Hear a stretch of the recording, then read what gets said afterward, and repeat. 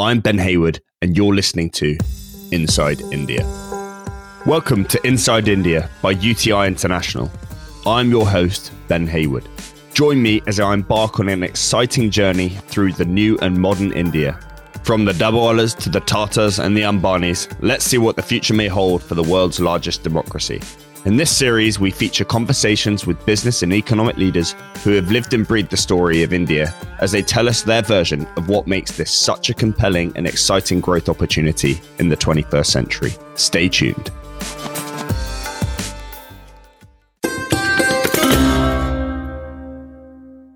You have probably heard before that there are two religions in India which truly unite its population of 1.3 billion people, Bollywood and cricket. Whilst it is entertainment for the fans, both industries can mean serious business for brands and producers alike. In today's podcast, I'm really pleased to welcome our guest, Venky Mysore, CEO of Red Chillies Entertainment and Managing Director of the IPL cricket franchise, Kolkata Knight Riders. Venky's understanding of the Indian audience and his story of building two of the biggest entertainment brands in the country, alongside the king of Bollywood, Shah Rukh Khan, offers a fascinating insight into the world of media consumption for a generation of new Indians. Join me as we explore India through the lens of Venky's story and how he plans to export Bollywood and cricket to audiences all over the world. Welcome, Venky. Thank you so much for coming on the podcast. Let's go straight in off the bat, no pun intended. I am a huge cricket fan. I've watched cricket all over the world, including in India when I lived in Delhi back in 2016. I am a de facto Delhi Daredevils fan, so I hope you don't take too much offense. But for our listeners, can you take us inside Eden Gardens? What is it like on IPL nights, and what is it about the IPL that makes it so special? Well, firstly, thanks, Ben, for having me, and it's a pleasure to chat with you. And I think it's appropriate that we start with a bit of description on the experience at Eden Gardens. As you know, iconic stadium, iconic ground, and so much history with everything that's happened there. But IPL is always extremely special because Kolkata as a city and West Bengal as a state is made up of very, very emotional people, and they love their cricket. And KKR didn't start off great in the first 3 years, but somehow we started building our credibility, and then championships followed and playoff qualifications. So the entire city is buzzing when an IPL game happens and when a KKR game happens, and you can literally feel it. I don't think you can feel that in any other city in India.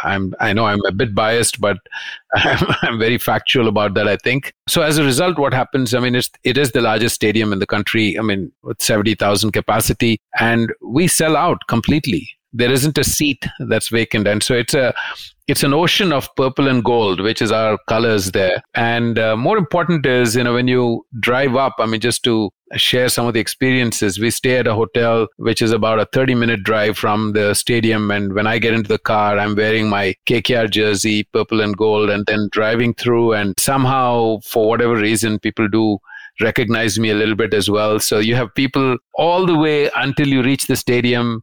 And as you get closer to the stadium, serpentine lines there. And that's something that I always feel very proud of as to the kind of what we have built there. And once you enter the stadium, it's just that noise. If it's completely full, there's at least 10,000 plus people standing outside who couldn't get in. And then they chant KKR and the game, and it's a night game with fireworks, and we have our special balloons that are always ready in the event of a good result, helium-filled balloons, purple balloons that just fly away, and cheerleaders and all of that. It's a massive experience for anyone who comes into Eden Gardens, and it's one to physically be there, to experience it rather than the description of it. But I've tried to do my best there to paint a picture for you. I think, that gives us a great sense. And you spoke about, 70,000 people in the stadium, 10,000 outside, but how many millions watch a typical IPL game around the country, around the world? Oh, wow. It's actually grown quite dramatically. IPL entered the 13th season and it has grown dramatically. But my friends at Star, who are the broadcasters currently, tell me that television and streaming put together on an average, there's anywhere between 150 to 200 million people watching the game. It's just any given crazy. Game. It's crazy. And if you're watching on their streaming platform, which is Hotstar, you can literally see the count. It could be 11:30 p.m. with a crucial game just coming to a finish. You'll have 1 million people on live at that particular point in time.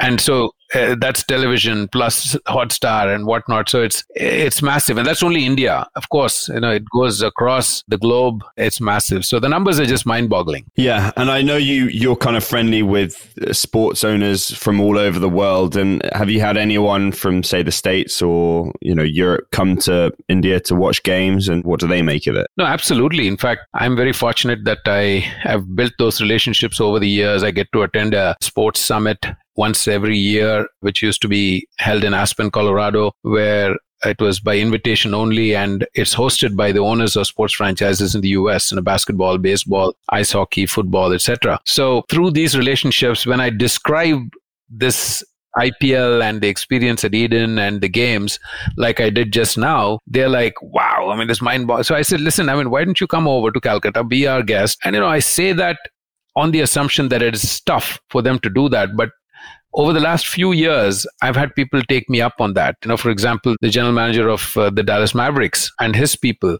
they got on a plane and flew down. We had jerseys made for them with their names on it. And then when we took them in, they're like, what is this? It's and he said, we Americans are so whatever, we think what we do there is the biggest thing that's happening. But cricket and white ball and 70,000 people and this kind of experience, they're just blown away, completely blown away, to a point where now, as we're talking about USA cricket and all that, these are people who are showing a lot of interest to get involved with that, partly because of what they've been able to see firsthand. So we've had clusters of people who come in. I always encourage that. We always welcome them. Almost every year we have groups of people, 4, 5, 6, 10 people who come there and give us the opportunity to host them. It's so cool. In a sort of odd sense of the way, people from Dallas, Texas, taking an interest in what's going on in Calcutta. But that just, to me, shows that India is just becoming more and more relevant. People want a piece of India, whether you're in Dallas, in London, in New South Wales, Australia. People are taking notice. So that's really cool to hear. Absolutely. Absolutely. I think it's the India story. I always say that it's all pervasive, depending on which sector, which type of business you're in, whether it's sports, entertainment, business, there's always a story there, and you have to look for the right type of story for you to embrace what's happening and then see whether that fits into the scheme of things for people depending on whatever they're interested in. Fascinating. And I guess on the IPL, one of the big things that we read about and learn about here in the Western world is the auction process. So you're a team chief executive, you're probably right in the heart of the auction process every year. I think it'd be pretty cool to take our listeners inside that auction process and, how do you go about selecting players and thinking about, making bids? How does that whole process work?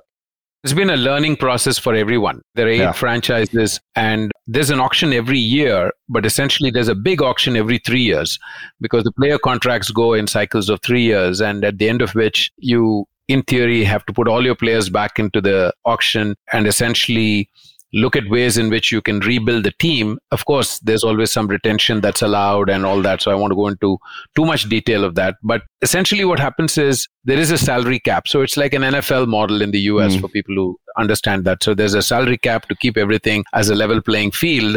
And then there are anywhere between 1,400 to 1,600 players who go into the auction. Every single foreign of any quality and repute wants to put their name in. All the Indian players who have played for the country, who have played at the highest level, and even some of the youngsters who are coming in, showing a lot of promise, they go in. And the squad sizes are anywhere between 20 to 25. So if you've got to pick that many, only that many from that kind of a roster, now how do you go about it is the question. So we were probably one of the first ones. Just given my background, my previous life, and my data-driven type of approach, we started using a lot of analytics and we continue to. And so I contracted a software firm and they didn't really have the domain knowledge or experience, but they had the know-how on how to build software. So we gave them all the inputs on what we're looking for. So it was very interesting in how we have a query tool right now when you're looking for very specific types of skills rather than names that come up in the auction. It's a very different mindset. in how you pick. And at the same time, what happens is everybody has a finite amount of money to spend. So if you're going after specific types of names, then it becomes a food fight there. Everyone is lifting the paddle there, and you can only do that for one player or two players or whatever. But how do you build a team? How do you build a team to make sure that you have collectively a group of people who can go out and perform to the levels of your expectations? So a lot of analytics, a lot of applications that we have built, and we do a lot of preparation leading up to the auction, mock auctions and what have you, anticipate what other teams could be thinking about. So literally you're wearing their hat and thinking through strategies that they may adopt, and then do a lot of that anticipation. So it's game theory to one level. Many times it's you need a little bit of that luck as well, because the sequence in which the players come, those are all random, but it's fun. It's tremendous amount of fun. And I should tell you, on the fan engagement side, it's remarkable, because our guys are very, very smart on the digital and content side. They run contests for our fan base and basically ask them for inputs on how would you build a team, and what sort of players should we be looking at, what sort of skills should we look at. And we even some of the ones who come very close to what our strategy was, post-auction, we call them in, and there's some kind of gratification for them and some interesting things that we do for them just to keep them interested and rewarded. So it's a massive experience by itself. Totally. And how much of it is, getting that really big fish who's going to drive shirt sales and things like that? They're obviously incredibly useful cricketers first and foremost, but they're great for the franchise to have a big name. But as you said, actually, perhaps it's better to find the right balance in a team. So I guess it's an interesting dynamic to try and manage. Yeah, it is. And,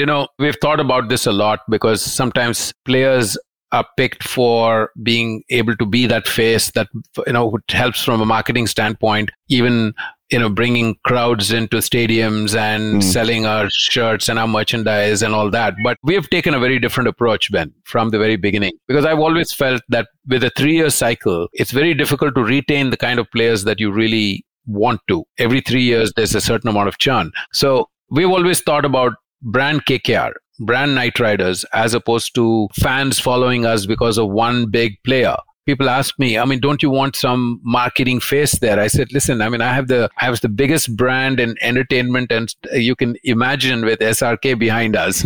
So I don't need somebody to be on the ground just to attract brands and do all of these things, because we try to run on our own steam. We have ring-fenced brand Knight Riders, and the brands who associate with us are able to see value. Therefore, we put less emphasis on trying to get that big face. In fact, since the time I've been involved, now I'm into my 11th year, we've really not had any superstars. We've created superstars, but we have not gone recruiting superstars. So that gives us a little more flexibility in the type of players that we can recruit and bring into the squad, as opposed to that one big name. Sometimes you have to do that, but fortunately, we have not had to do that too often. And so it's worked well for us. I think it's always the continuity that we think about, that we want fans to be attached to the franchise as opposed to one or two players. And for whatever reason, if those one or two players move around, then you don't want to lose that section of your fans. So we've taken a different approach to it. No, sure. That makes total sense, and probably a far more sustainable way to build a business. SRK, by the way, for those of you who don't know, is Shah Rukh Khan, who is probably India's biggest movie star, Bollywood star. And we'll get on to Bollywood later on, because I know it's another large part of, what you do day to day. But actually, Venki, I want to take you back to the start of your career. And I don't know whether many of our listeners will know this, but you worked in financial services like I do now. You worked in New York for MetLife, and then you came back to India and helped set up, is it Birla Sun Life? A large part, I imagine, of what you did in the early days was selling the India story when you worked in New York, to your colleagues. Talk us through how you went about doing that.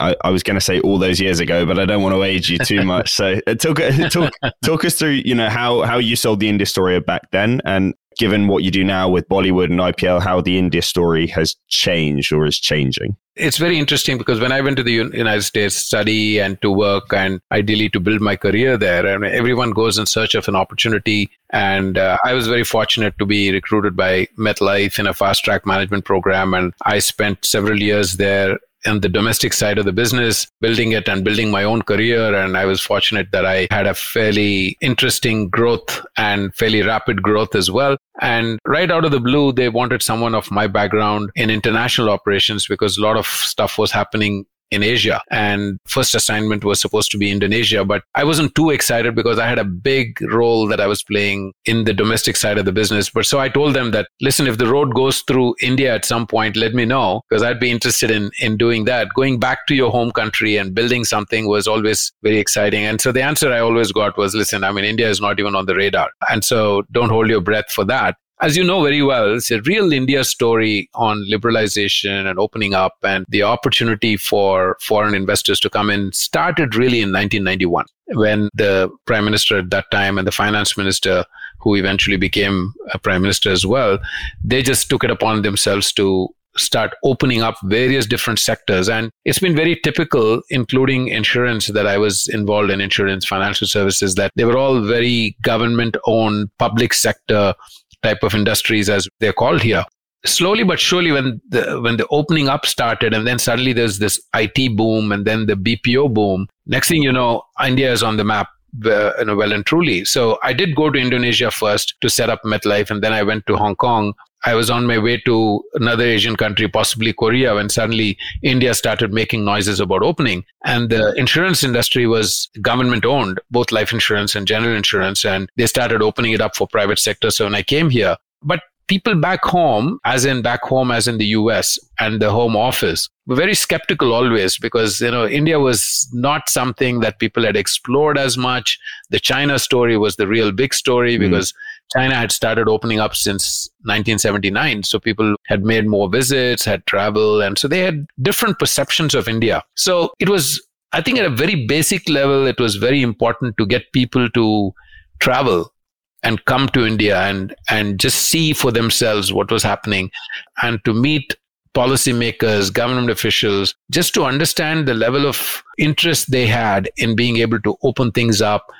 At the same time, protect the character of what had been built here and attract foreign investments and make it. And so when people came in, I think some of the things that struck them, number one, you could sense the size of the middle class and how that was emerging. Even today, I mean, there are, depending on which report you read, it's anywhere between 250, 350 million is the size of the middle class. And then when you look at that as a separate market and the per capita income and the wealth creation that's taken place, the disposable incomes, and then their buying habits and their lifestyles, because these are people who have been exposed to foreign travel and other countries and have really come back and have those types of expectations back in India saying, why can't we do this? And so that's where it all starts. That was number one. Number two is that people realize that there's a legal structure and there's a legal system here. Contracts work and contracts are enforceable, and there is a governance structure around how companies are run.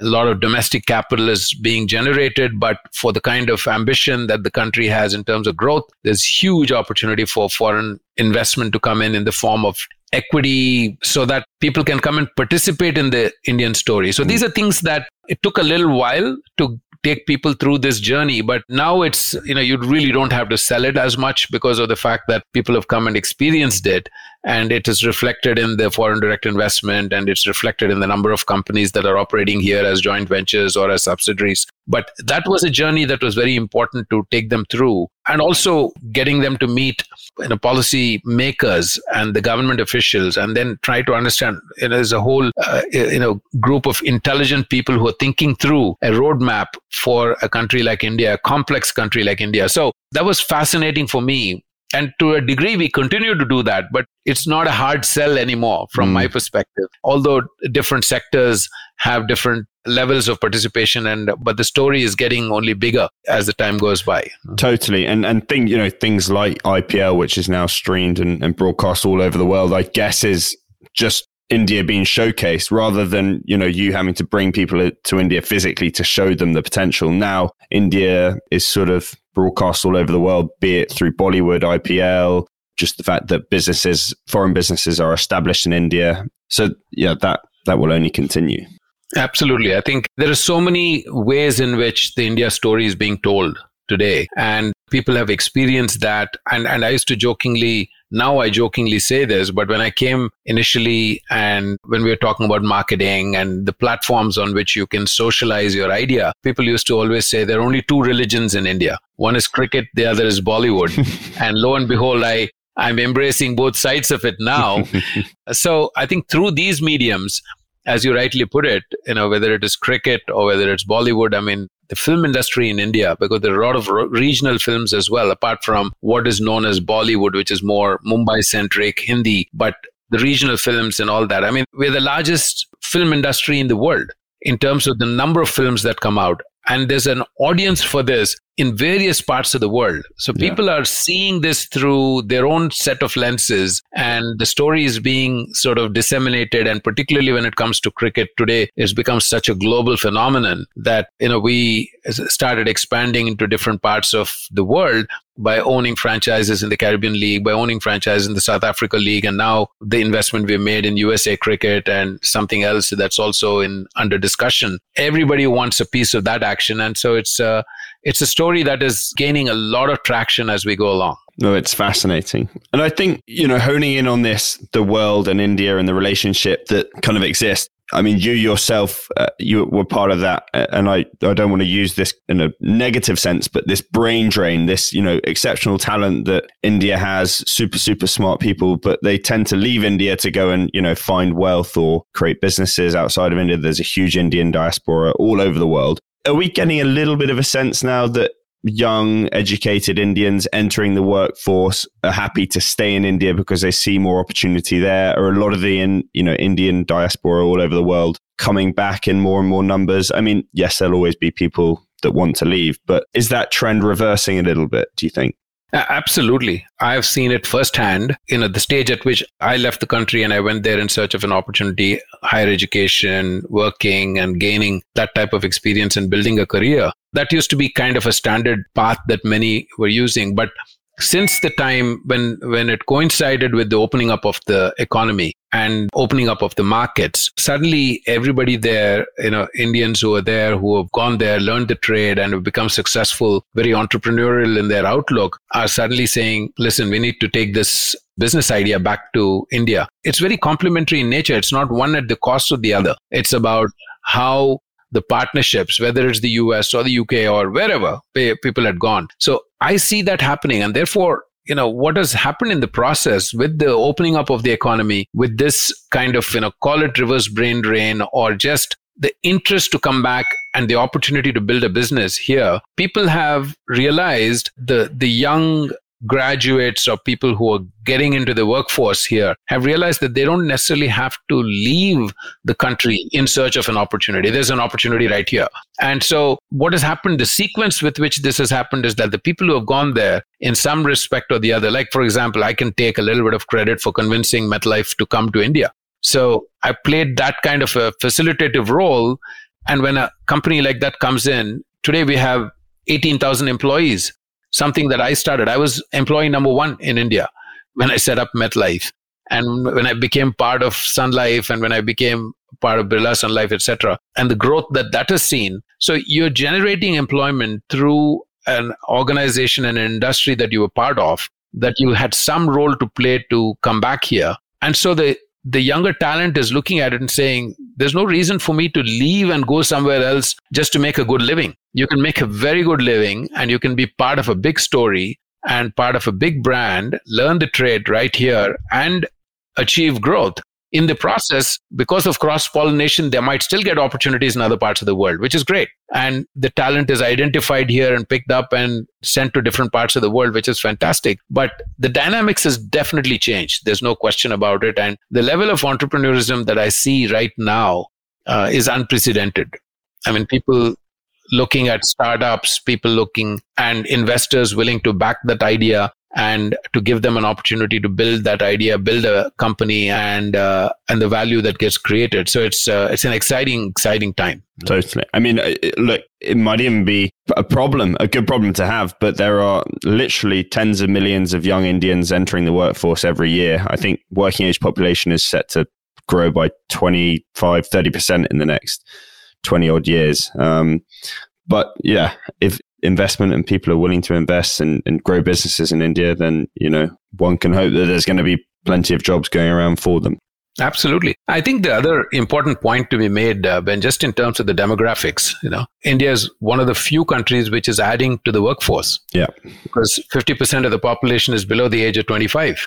And so you can see how vibrant and how important that is. I mean, we are reading newspaper reports about several countries, China included, for example, who are facing a different type of a challenge of the graying of the population and the different types of pressures that it adds on the society. Whereas here we have a different type of a challenge, the workforce that's coming out and their desire to get educated and to learn the trade and be available. It is, you can look at any particular industry today and you'll get top-notch people here. Yeah. That's exciting to see. Absolutely. And I think, that's a nice segue into things like digital and movies and streaming. You run Red Chillies Entertainment, which is one of Bollywood's biggest production houses, along with Shah Rukh Khan, one of, if not Bollywood's biggest name. Young people, they like to consume. We know that, whether it's physical goods or TV shows or movies. What have you seen in the last 10 years of Red Chillies, and how quickly has the shift to online and streaming happened? I mean, we've seen it here in the Western world kind of flash before our eyes. Is it been the same in India? Are you building your platforms now purely for a digital kind of streaming world? Well, I think if I could just step back a little bit, I think some of the dynamics of what has changed is that we talked about the middle class, we talked about wealth creation and the disposable income. And with prosperity comes all of those things. And as there is growth and prosperity, people become very hungry for entertainment. And so I jokingly tell people that we are in a business in sports and entertainment which is recession proof, because in good times people want to be entertained, and bad times they want to be entertained as well. And because of the economics and the economic boom, if you will, people have the disposable income, and therefore they have become very discerning type of customers too. So you can't dish out anything and then hope that it'll be consumed. So they become very discerning in that sense. Along with that comes a technology overlay, which is about how savvy people have become. So now they're saying, listen, I want to consume content, but I want to do it when I want to, how I want to, where I want to, at a price that I want to. Our job, therefore, when you bring it back into focus, is to say, how do I create content that can be disseminated across multiple platforms at a price that the consumer is prepared to pay for it? And that challenges us in a very different way. So therefore, the creative teams and the production teams and the kind of the genre of content that we create has changed a lot. And the responsiveness to what you put out there is so quick. There used to be a time when most big films released on a Friday, and everybody used to keep their fingers crossed on how it would open and the crowd that would come in. And it would take 3 days, Friday, Saturday, and Sunday, to try and figure out how the audience have accepted it or not. Now it is, if it is a Friday before your film goes live, there are enough information about it. And because of social media, because of other technology, other platforms, and the word spreads real fast. If it's good content, it's spreading real fast. If it's bad, you hear about it very quick. So it keeps us on our toes, which is great. I think consumerism in that sense, particularly in these two industries also, is driving it significantly. So we've all had to reinvent ourselves and make sure that we are on top of our game, because the money is there to create projects and to build it. It's become highly professional, and we take a lot of pride in Red Chillies when people say that we're probably the most professionally run production house and a studio. And the same is said of us on the sports side. And I don't think there is any other option but to organize yourself in that fashion so that you can not only continue to survive and sustain, but at the same time grow. Yeah. No, totally. And actually, I want to hone in a little bit on Bollywood. We talked about it at the top of the podcast, but delving into a bit more. When you start to think about new projects, new films, new TV shows, are you making them purely for an Indian audience these days, or are you starting to think about, how this might export around the world? And again, has that changed at all in the last 5-10 years? I think it has definitely changed in the last few years, Ben, just by virtue of everything becoming so global in nature. There was one of, when the IT boom and the BPO boom was taking place, there was a book that became a little famous called The World is Flat. And I do use that line a bit because I think everything today, any product that you put out from India in particular, you are looking at it as a global platform, how to market that, and content in particular. It is consumed. We have analytics today when we partner with OTT platforms or television platforms. Everything is data driven. And there's so much analytics and so much algorithms built in there that you get feedback like that. And so you are keeping that in mind. I mean, particularly the films also that we make, even at a time when it wasn't as global, Shah Rukh Khan was probably the only star coming out of India, Bollywood, whose films were always released everywhere around the world. Some of the strangest places where we would get feedback, like countries like Peru. And I'm like, who's watching our film in Peru? And so you get into trying to figure out, and they do all kinds of things on YouTube and put songs, and they've danced to his song and whatnot. So we look at it as a global platform. And we look at when we produce anything, yes, and the old saying, what's the old saying saying, we think global, but we act local. So it is important to be able to cater to a huge market in India, no doubt. But at the same time, you always have that orientation, which is this is going to reach various different consumers and markets around the world. So it has to appeal. So we think that way for sure. Totally. And if I sit here today, I'm noticing Bollywood films more and more creep up on my streaming services, Netflix. I watched White Tiger over lockdown, and a lot of my peers and work associates commented on it. It's definitely a trend that I've experienced here in the Western world. So yeah, please keep giving us more content from India. No, definitely. Thank you for that. And it's always part of our business psyche and our outlook to keep producing high quality content. And it's always entirely going to be up to the fans and the consumers, whether they like it, don't like it. We get feedback, but I think for the most part, we've got some real positive feedback about stuff that we do, which encourages us to keep doing more. Yeah, absolutely. India is a bit of an outsourcing destination for things. You've mentioned it a couple of times, IT outsourcing, BPO, but you've got a fascinating line of business, I understand, whereby movie companies around the world are now coming to you guys to outsource things like special effects. Highly technical, I'm not a movie buff, but I imagine highly technical, specialized stuff that is now being done in India. Can you tell us a bit more about that? Absolutely. It started with and continues with the kind of vision that Shah Rukh Khan, as the promoter of the company. I mean, management is completely professionalized right now, and he's sort of handed over the reins to me to run on a day-to-day basis. But his vision is what we all try to take forward and execute upon. And he has been one who has been very, very particular about consumer experience. So he says anyone who watches any piece of content that comes out of Red Chillies and it says Red Chillies present, when I put my banner behind it, they may or may not like the content, but they should say, it's really produced well. Yeah. These guys haven't cut any corners.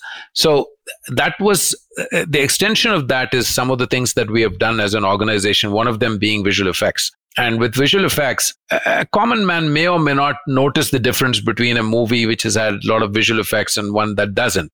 The obvious movies where you see a lot of VFX in play are like superhero movies and action movies where bombs are exploding, cars are tumbling, and all that sort of stuff is obvious ones for VFX. But there are many other movies it can be a family story, but you need a fair amount of VFX there to give the consumer the experience of enjoying it. And so it started, and it wasn't really a money-making type of an initiative, but it was more, he always said, no, we should invest in this because, fans should enjoy when they come in. But, come professional management and people like me in the picture, then you're always thinking about how do I make my business viable? And I think what I saw there was that we have some amazing talent there, because visual effects is obviously heavy technology, hardware, software, but you need a lot of creativity there. And the people who are there, the creative guys who are there, are the ones who are actually giving effect to visual effects using technology. So we went and sold the story to different parts of the world in UK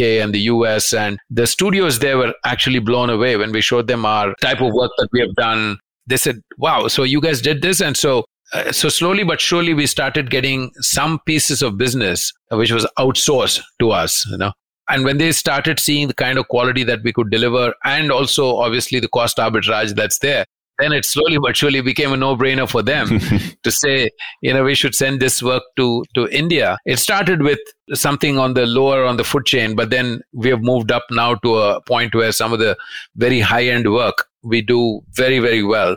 It works for us, it's viable for us, it's profitable for us. So it's a nice win-win, but it's created a business opportunity and a partnership between businesses in the US and India studios in particular, sending work here. And it's opened all kinds of doors for us. So I think, we're really excited about that and hope that we'll be able to scale that up. Totally. No, it's super cool. And I think we haven't got long left, but it would be remiss of me not to mention, I'm sure he comes up in most conversations you have, but Shah Rukh Khan is probably the biggest name in Bollywood for those that don't know. 30-odd million followers on Twitter and Instagram and all of that. I think, I'd just be fascinated to know, and he's universally adored wherever he goes, both inside of India and frankly, outside of India as well. What is it about India that creates these figures? It just seems to be in India, they're sort of, celebrities, but they're celebrities on steroids. They're almost godlike. Why is that? I mean, if you could put your finger on it. I think, you're absolutely right. I mean, it's a very unique phenomenon. And it's really about just, stardom is not something that is thrust upon you, but you have to have a body of work that attracts those sections of people. And there's something about each of these big stars. I mean, you can count them on one hand over the years, but it continues and it gets bigger only. Every time I turn around, I mean, I'm sitting down and actually having meetings with him in the privacy of his nice little lounge he has at his home, which is like a library, nothing ostentatious, but we're having some good discussions. And within a few minutes, I mean, if you met with him and you had a meeting, within 5-10 minutes, you'll forget about the fact that he's a superstar. He's inherently a extremely smart person, very high IQ and very well informed. I don't know how he manages to stay abreast of everything that's going on. But for me, even till today, after having worked so many years with him, it never ceases to amaze me that while on the one hand, I'm sitting down, he's very disarming and I'm having this conversation and I forget that I'm in the company of a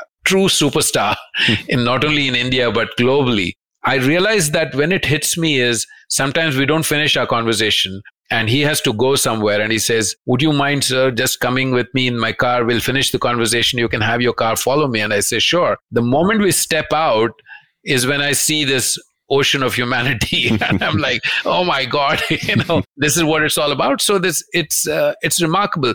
But I think what also has made them into superstars is, it might sound funny, but it's a very entrepreneurial probably environment and a mindset, even in the creative space, where for someone like him, people write scripts around him and bring certain things, and they're not hesitant to experiment. He's not. So he tries different things, and most of the times it works, sometimes it doesn't, but you're willing to take that risk and work through that. And so that just appeals to so many different segments of the population that it becomes not just an India phenomenon, but it's a global phenomenon.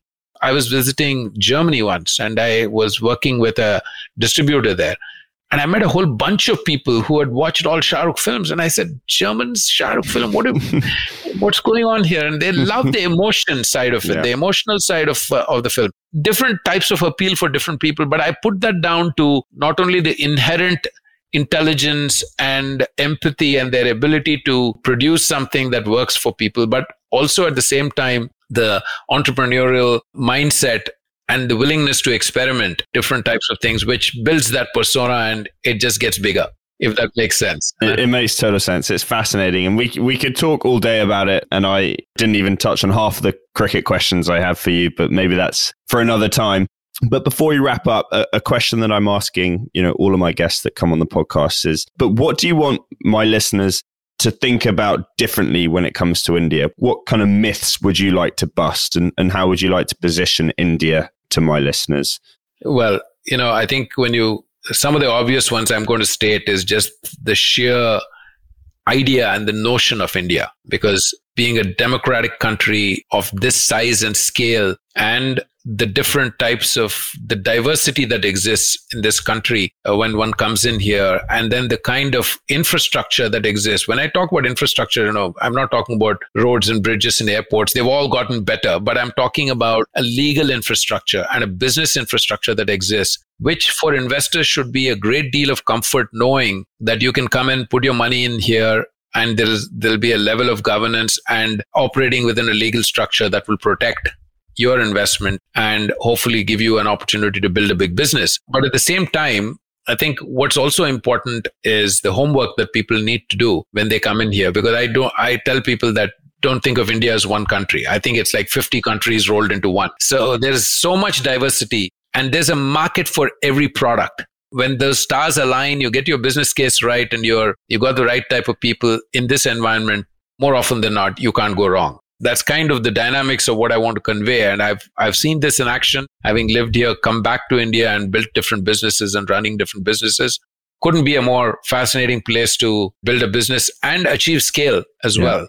There are very few markets around the world today where you can actually scale up your business. And this has got to be just one of them. That's left. So I'm excited about everything that's going on here, and I think there are many friends of mine I know who are in business who talk about it all the time and want to be sort of curating and bouncing different ideas off of me. So I'm always giving them the watch outs, but I also overall encouraging them with any initiative that they might have.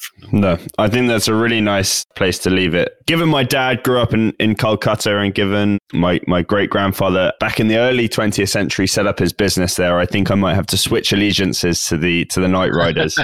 And absolutely, I think you have to do it for more than one reason. But I think just the lineage and the roots that you have here, you have no option now, Ben. You're a KKR and a Kolkata Knight Riders fan, and you have to come to Calcutta when we play the next season and hopefully enjoy what I've described to you. I would love that very, very much. But listen, Venki, thank you so much for coming on and chatting with us. Absolutely fascinating. And stay safe out there, and we'll speak to you very soon. Thank you, Ben. My pleasure. It was great chatting with you, and it's always fascinating to tell our side of the story, but thanks for the opportunity, and you stay safe as well. You have been listening to Inside India with me, Ben Hayward. If you like what you have heard, make sure to subscribe to our show on Apple Podcasts, Spotify, or indeed wherever you might listen. Don't forget to leave a review and a rating and tell us about your favorite episode. We will be back with a brand new episode in 2 weeks' time. Until then, stay safe.